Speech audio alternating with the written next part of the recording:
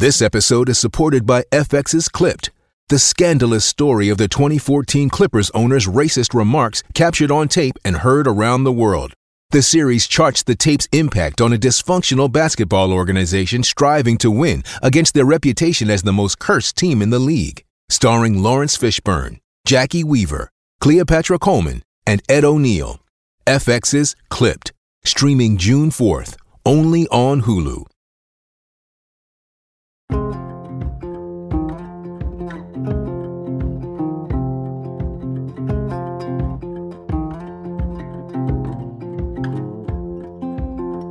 This is Murder, She Told.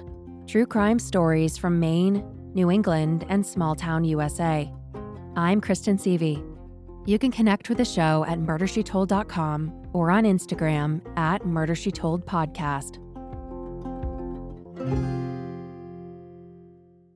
Hello, I'm Kristen Seavey, and welcome to a special episode of Murder, She Told. I've had a lot of people ask me to cover this case. But by now you should know how deep we go with research on single cases. Covering a serial case is a much bigger project that will come with time. But then I got an email from somebody wanting to share her story with me and with you. And I thought, who better to take a look at this case with me than somebody who was there? In the 1980s, a serial killer was preying on women in the area surrounding the Connecticut River Valley in New Hampshire and Vermont. To this day, the identity of the killer is still unconfirmed. The Connecticut River Valley Killer is one of New England's most prolific unsolved cases. There are 7 known victims connected to the Valley Killer and 1 survivor who believes without a doubt she almost became his 8th. Today, she is here to tell her incredible story of survival and resilience. I am so excited to welcome Jane Boroski to Murder, She Told. Hi, Kristen. Thank you for having me. Thank you so much for being here. I am so inspired by your bravery and your willingness to share your story with people. I would really love to just dive in and hear the story from you. So, August 6th, 1988, it's a hot summer night, you're 22 years old and 7 months pregnant, and you go to the county fair in Keene, New Hampshire with some friends. This is supposed to be a fun night. Yeah, it was supposed to be a fun night. It was a fair that all the locals went to every year. And it was in Swansea, a very small, safe town with probably virtually no major crime. So on the way home, you decide to stop at a closed store and get a soda from a vending machine, right? I did. It was Gamello's right on Route 10. It was a main road. And I was thirsty. It was hot. And I stopped and got a soda. And that's when I met up with evil. I pulled in, went to the vending machine, got my soda, and I noticed this vehicle pull in and parked right next to me on my passenger side of my car. And I didn't think anything of it. I had no reason to think anything of it. And as I was sitting in my car drinking my soda, getting ready to pull out, he walked around the backside of my car, asked me if the payphone worked, and opened my car door and tried to get me out of my car.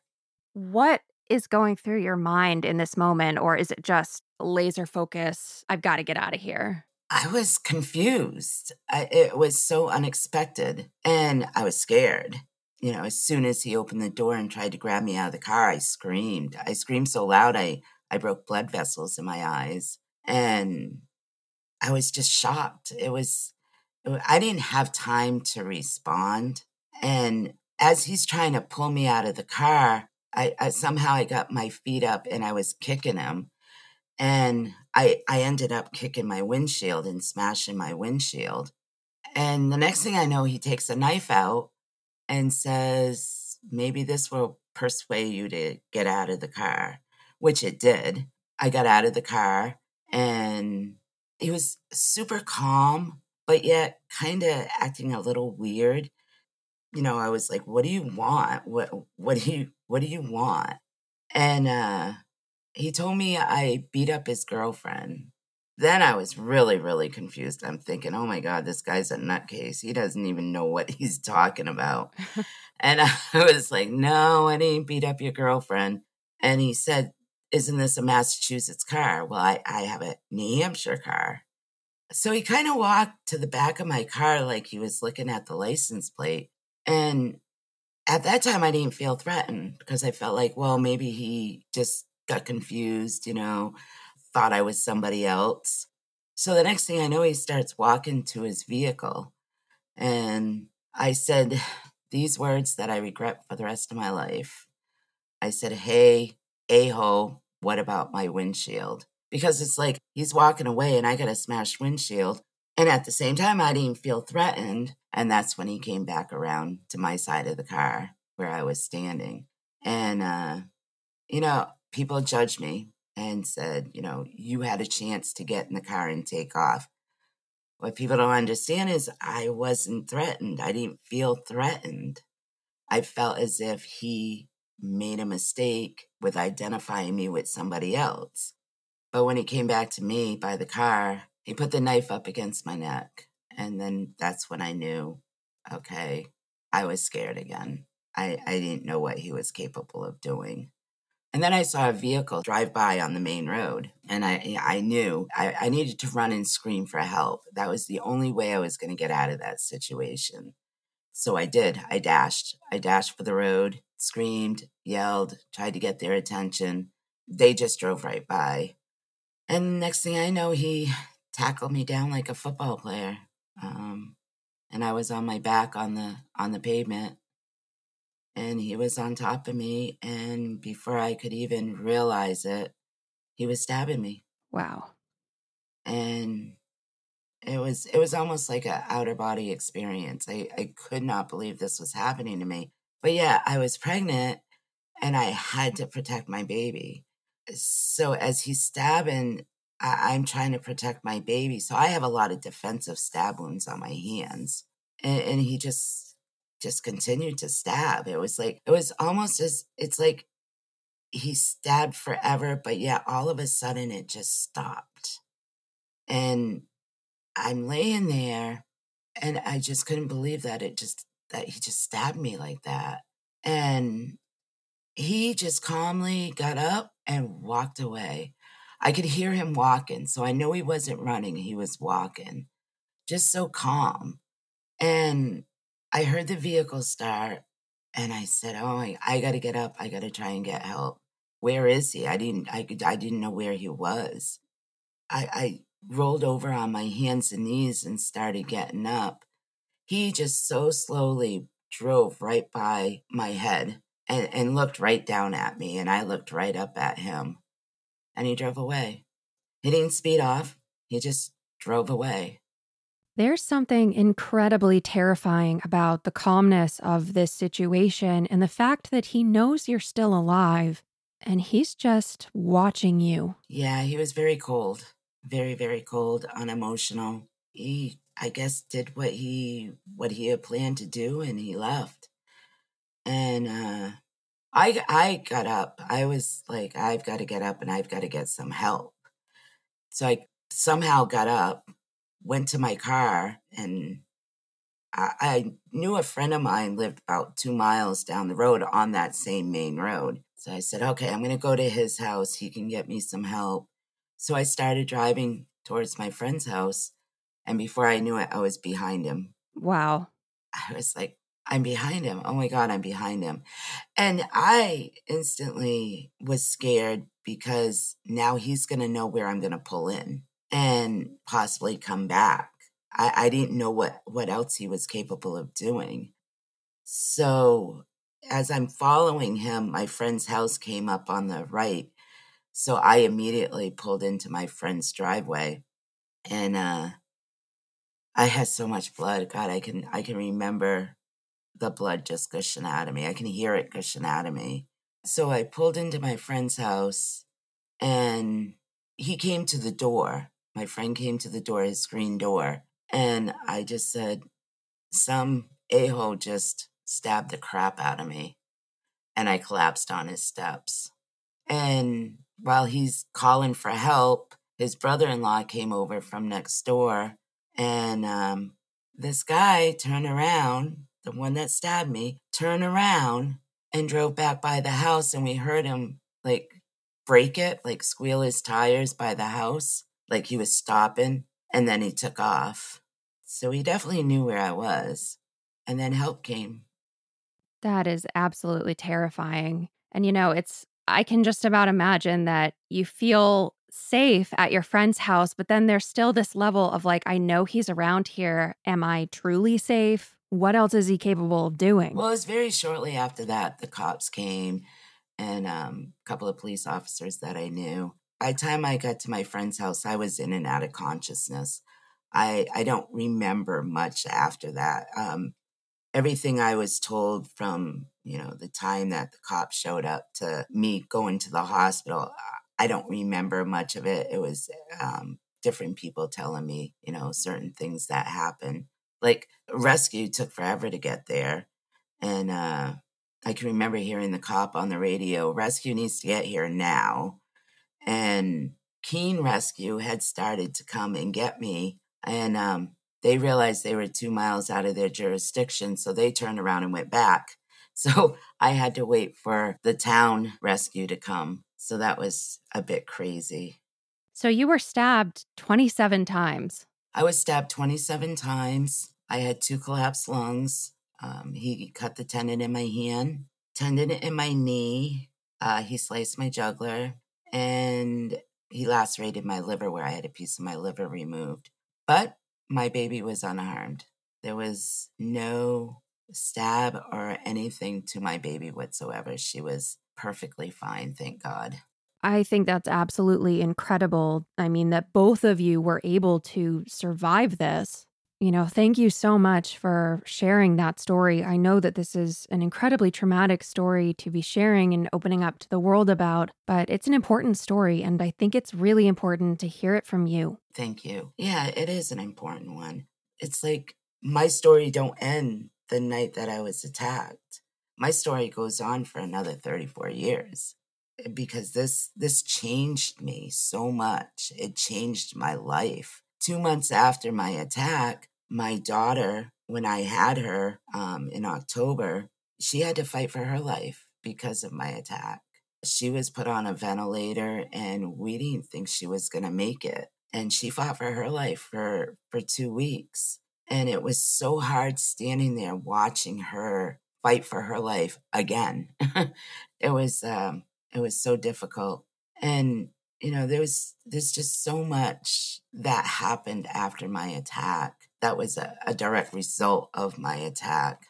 But after my attack, I didn't know what to do or what to think or how I was supposed to feel or even who to talk to about, a lot of the trauma that I was feeling inside, a lot of the depression and the anger and all my symptoms from PTSD, which I didn't even know I had PTSD. It was 20 years after my attack when I was clinically diagnosed with PTSD. My life was hard.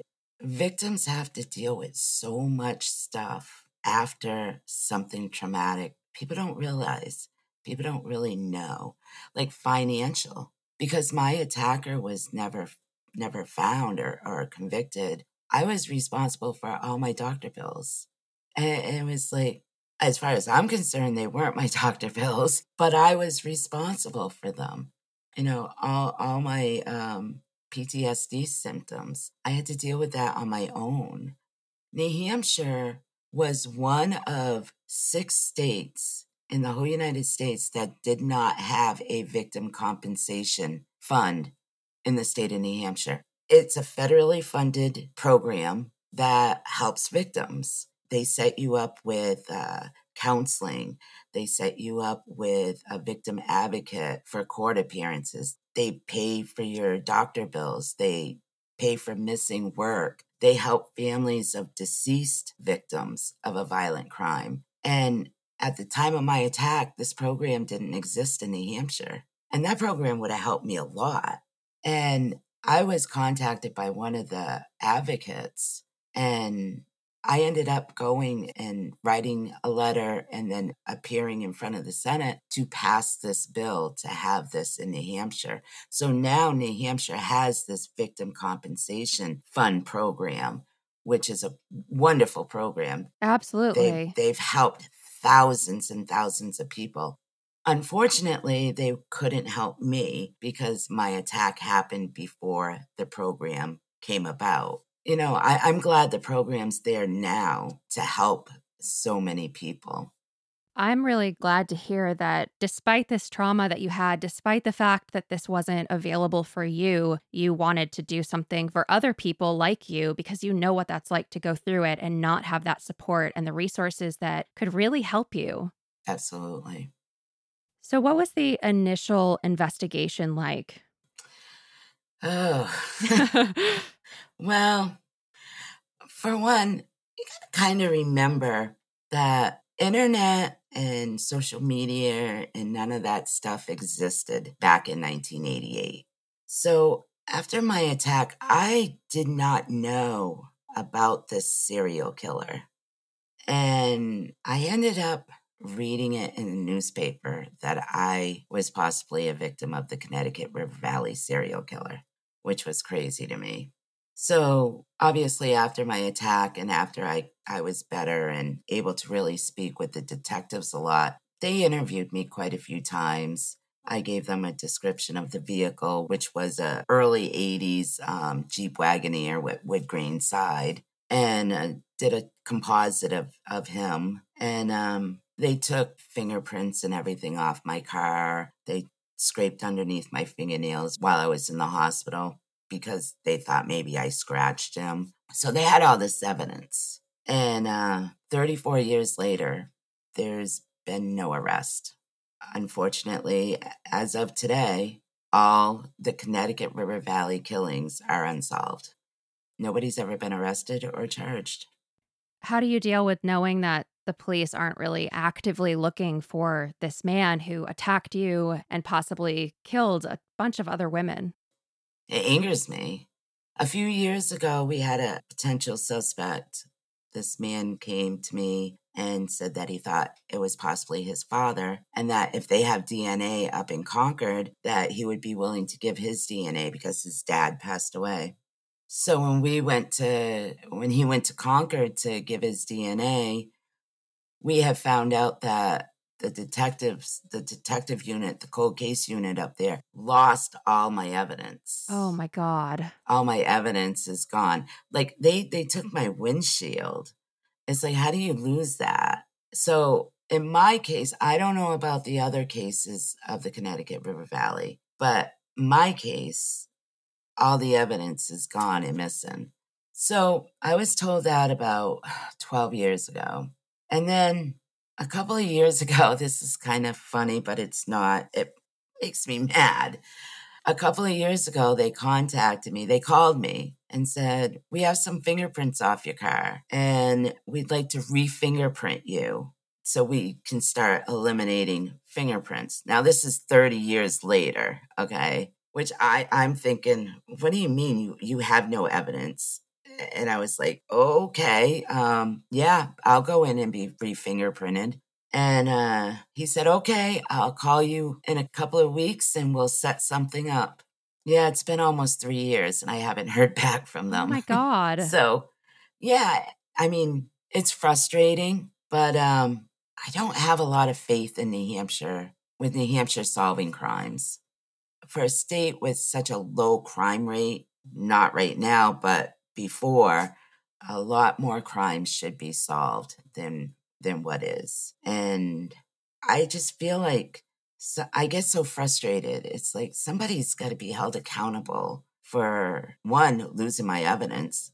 I mean, as far as I know, there's one person that works in an evidence locker or an evidence room that's responsible for the evidence. Why isn't that person held responsible? And I've heard that this is a pretty common thing where evidence is lost or damaged or whatever. And to me, I don't care how old a case is.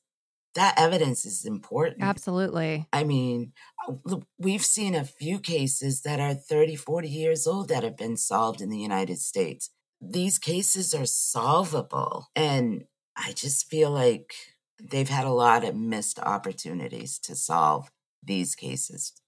I mean, even like taking your fingerprints, there's another New Hampshire case that I've covered, and I spoke with his son to do the episode. It's Everett Delano.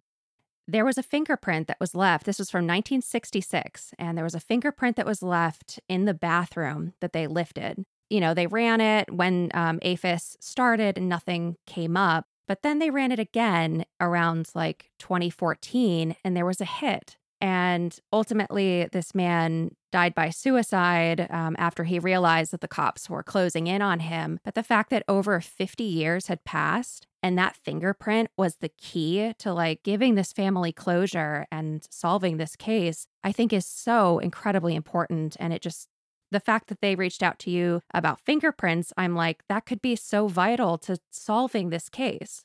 Oh, absolutely. Because when he opened my door, his hand was on my door. And they said that they lifted quite a few fingerprints. And right after my attack, like everybody that worked on my car, I had a mechanic that worked on my car recently before that, my husband, myself, a lot of people they had come in and get fingerprinted because they did lift a few fingerprints off my car and they were doing process of elimination. They don't like to give you information too. You ask and it's, well, this is an open investigation and we can't give you that information. Yep. Well, you know what? Use the information then, do something with it. Solve this. It's so frustrating. 34 years. Some of these cases with the Connecticut River Valley murders are over almost 40 years, if not 40 years. So it's sad that these families have no answers. And it's sad that these victims have never had justice. And it's frustrating. And two, a lot of these families are older now and the parents are starting to pass away. And it's really heartbreaking to know that they're coming to the end of their life and they still don't have that closure.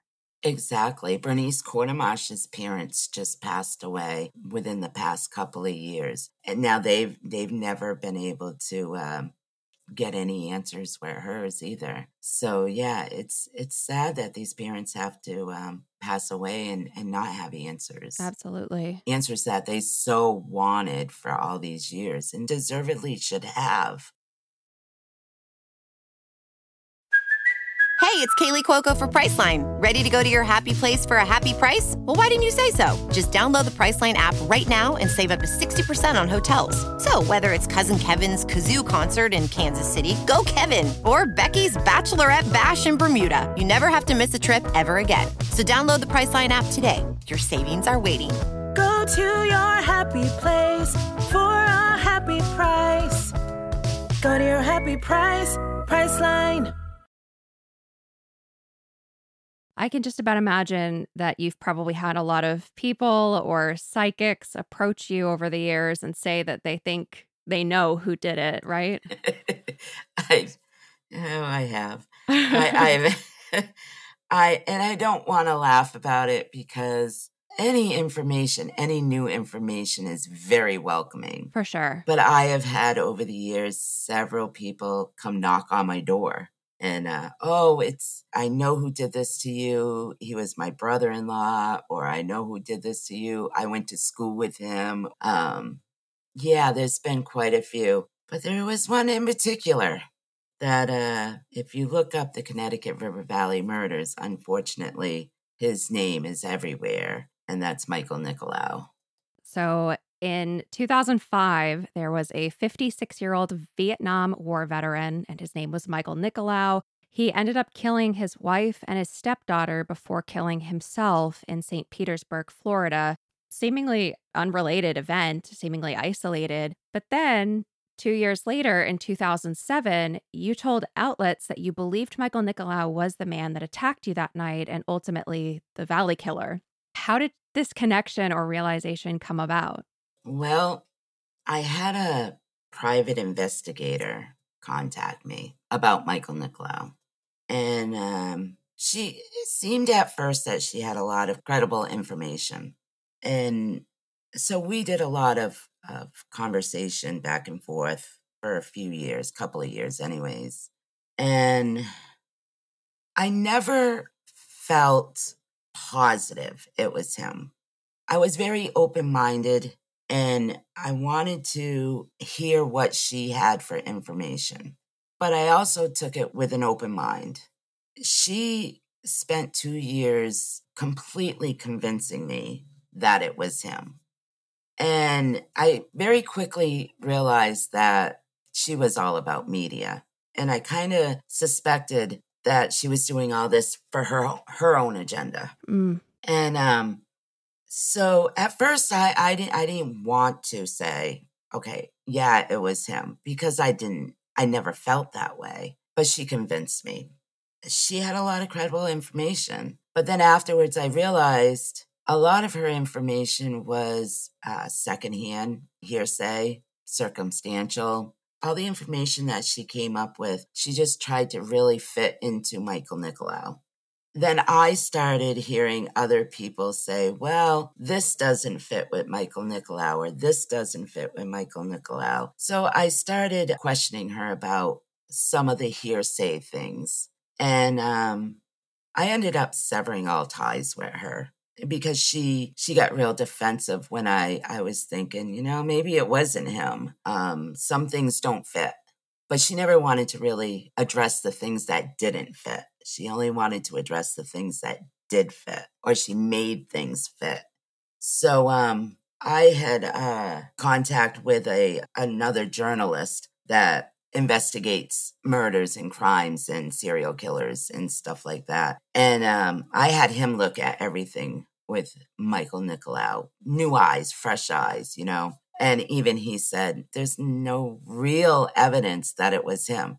We can't exclude him, but we can't include him. And the investigators, the detectives up in Concord, they supposedly investigated all the Michael Nicolau information. And they even said it's not conclusive that it was him. It's not as if they had enough evidence to say it was him, because they really didn't. So, as of today, I truly believe it was not Michael Nicolau. A lot of things don't fit. For one, a serial killer doesn't change a weapon. Now, he killed himself, his wife, and his stepdaughter with a gun. There was never any proof that he has ever attacked anybody in any manner with a knife. So it's little things like that didn't fit with him. And after looking at a lot of things that people have brought up to me about Michael Nicolau, I truly don't believe it was him. Now, was Michael Nicolau a bad man? He was a very bad man. That guy had a lot of issues. But do I think he's the Connecticut River Valley serial killer? No, I don't. I also think it says a lot that the police were like, well, we really can't rule him in, but we can't rule him out. But there's not enough evidence to conclude that this is the guy. Because in a case like this, that would be such an easy out for them to be like, yep, it was him, case closed, we're done with this. But I think it says a lot about the investigation that they're like, we can't really do that. We don't know if it's him conclusively. Yeah, exactly.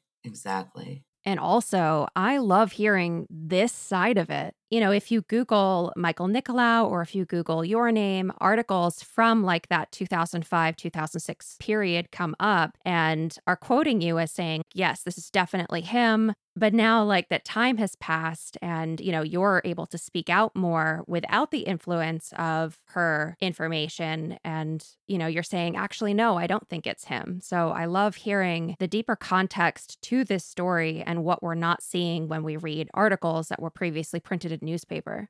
It's really, I've had so many people come to me with very little information saying that they felt like they knew who it was. She came to me with an abundance amount of information.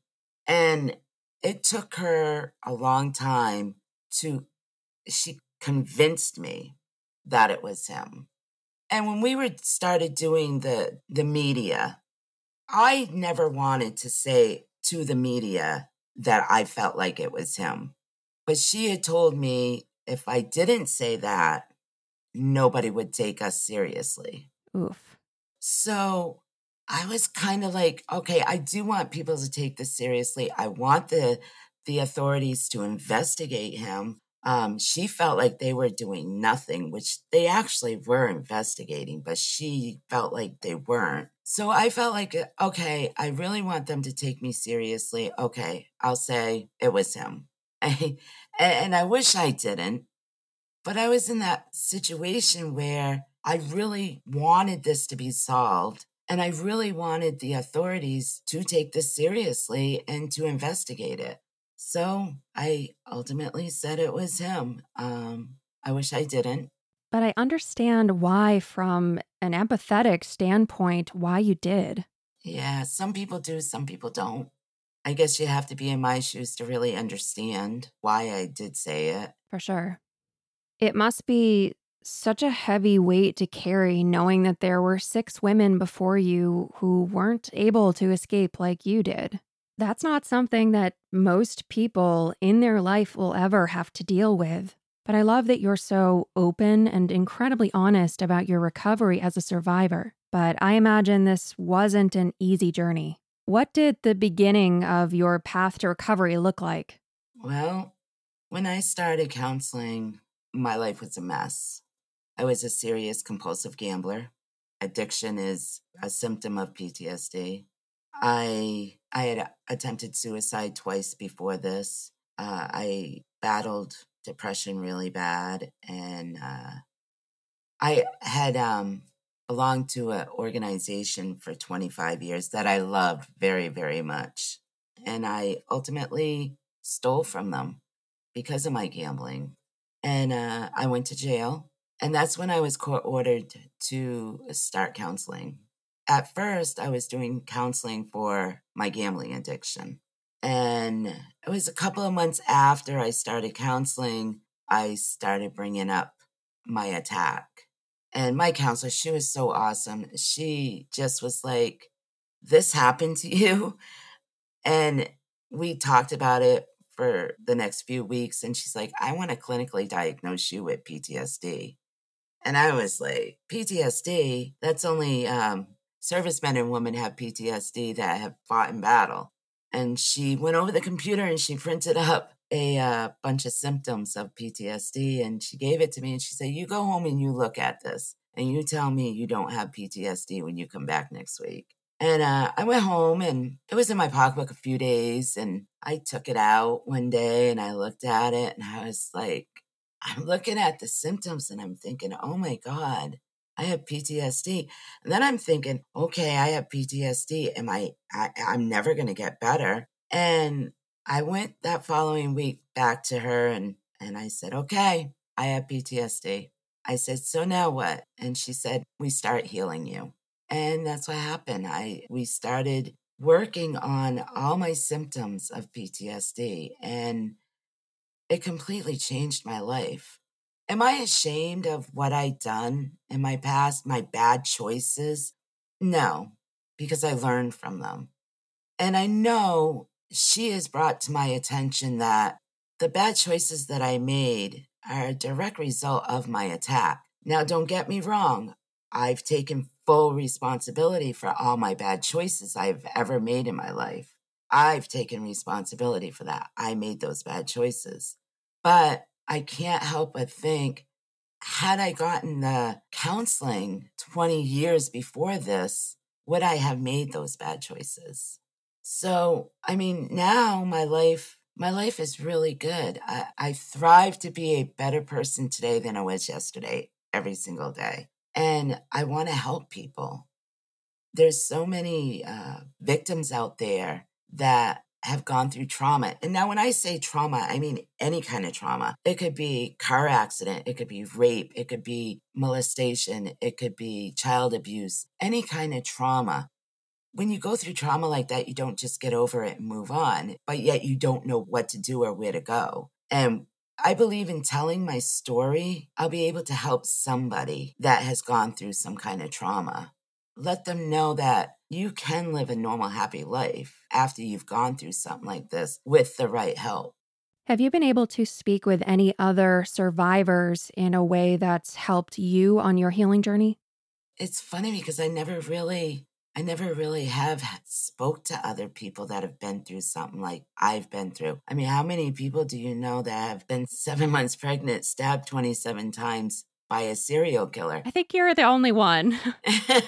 There wasn't anybody that I could really talk to and relate to. And, I hid a lot of things that I was feeling and going through.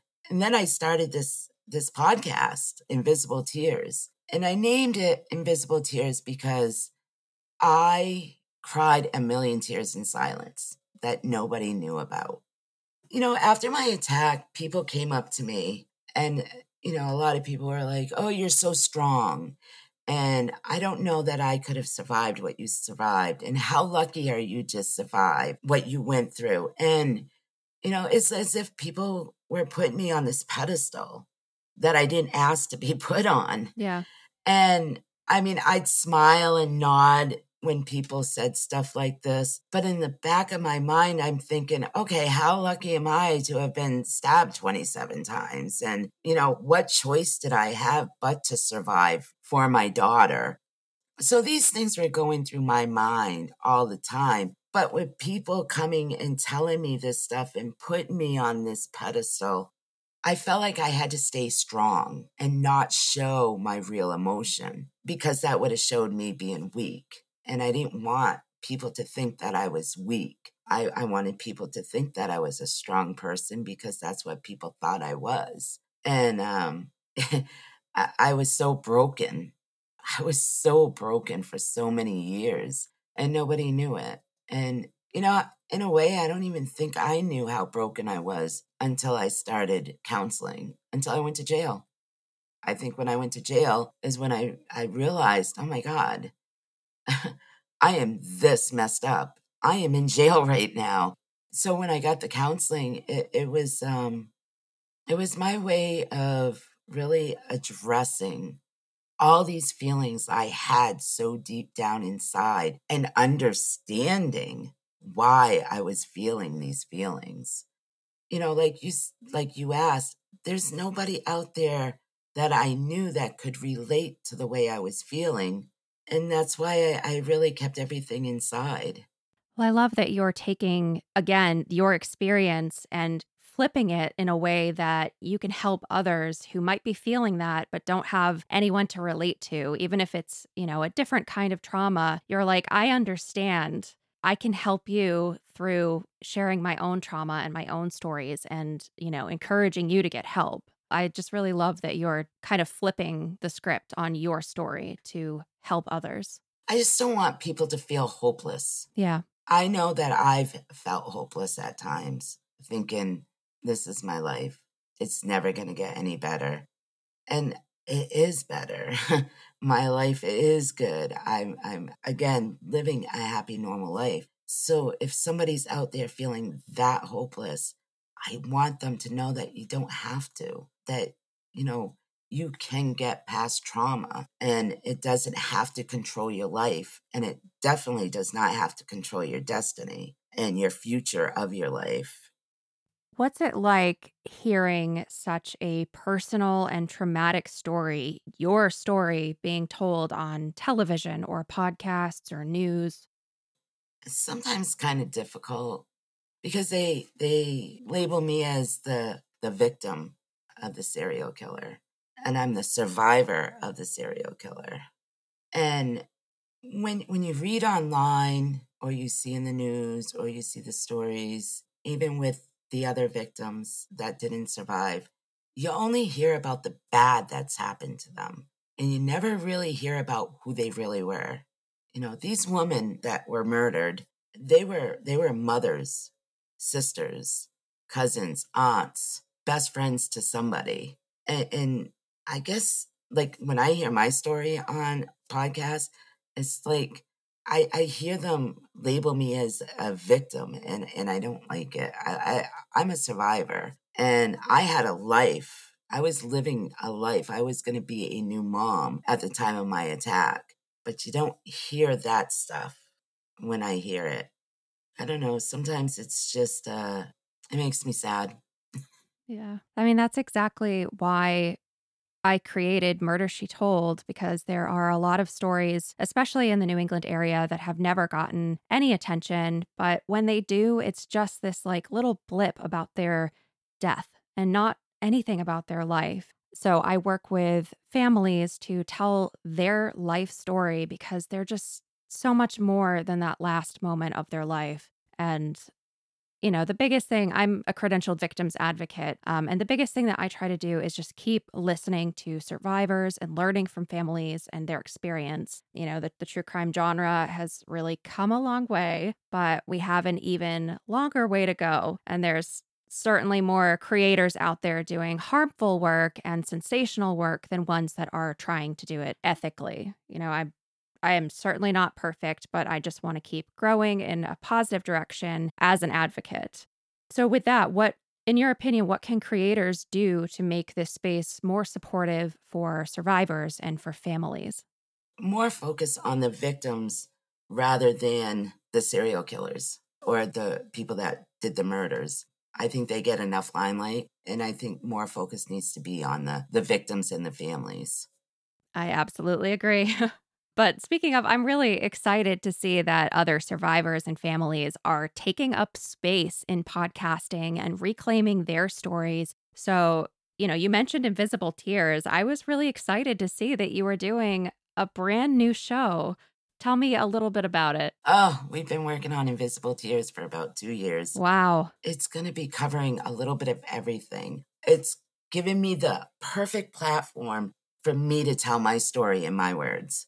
I'm going to be very raw and honest and really open about talking about my healing and my life after my attack. We're going to talk about some cold cases that don't get enough attention. We're going to really focus on each one of the victims of the Connecticut River Valley murders and their lives before they were brutally murdered. And I feel like I want to be their voice because they don't have voices now. That was stolen from them by this monster. So I want to be their voice and talk about who they were before their brutal murders. And I really want to get out there that these are unsolved. These are not solved at all. And we're interviewing some family members of the victims. And we're going to talk a lot about mental health. Part of our podcast is going to be the Jane and Amanda show. I have a wonderful team. Amanda is my co-host and Drew is my editor. And they're just the perfect team for me. They look out for me, and Amanda's my life coach. And I just want to get my story out there and maybe help somebody talk about PTSD. And so it's going to be a little bit about everything pertaining to true crime and my attack and other unsolved crimes and unsolved murders in New Hampshire. Because I think New Hampshire has a serious issue with serial killers right now. I believe there's 3 of them roaming in New Hampshire right now. Yeah. And we are definitely going to touch base on that, and get some of these unsolved murders, their stories out there. Like Trish Haynes. I covered that one. I know you did. And they're doing an event in Concord on September 24th, and I'm attending. Oh, amazing. I would love to come. And it infuriates me. I know. That they have not seen justice. Oh, so yeah, I want to bring attention to all this stuff. Invisible Tears is it's the first time I've ever had a platform where I could really tell my story and talk about what I want to talk about and maybe help somebody. We also have another podcast that is involved with, and that's Dark Valley. And that's another podcast that's going to be really focusing on the Connecticut River Valley murders. So that one will be coming out in this spring. Amazing. I'm working with Crawl Space Media with that one, and with Jen and Tim and Lance. Love them. I'm super excited. Oh, they're aren't great. They awesome? They are. So I'm going to be working with them with Dark Valley, and we've been doing quite a bit of recording and preparing for that to come out in the spring. So yeah, it's Invisible Tears is just it's my baby, and I We just launched 2 weeks ago, and I'm super excited about it. The feedback's been great. The support's been great. I'm thrilled for you. I'm so excited to check Thank this you. out. Everyone should go check out Invisible Tears. How can people find you and connect with you on social media or follow Invisible Tears? You can follow us on Invisible Tears on Facebook. And we have a website, is invisible-tears.com. And we're just starting up other social media, which we'll be updating on our Facebook page. And that's where you can find us. I just like to add one thing. Of course. And I want to say these ladies' names. Yes. Because they're just so close to me. There's Kathy, and there's Elizabeth, and there's Eva, and there's Ellen, Bernice, Linda, and Barbara. They're one of the reasons, a main reason why I'm doing this podcast, to get their stories out too, be their voice.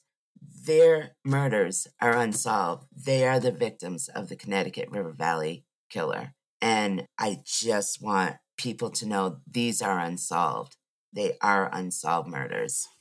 Well, thank you so much for coming on and sharing your incredible story. I'm just so excited to have been able to chat with you and get your story out there. Oh, thank you so much for allowing me to share my story. I'm very grateful.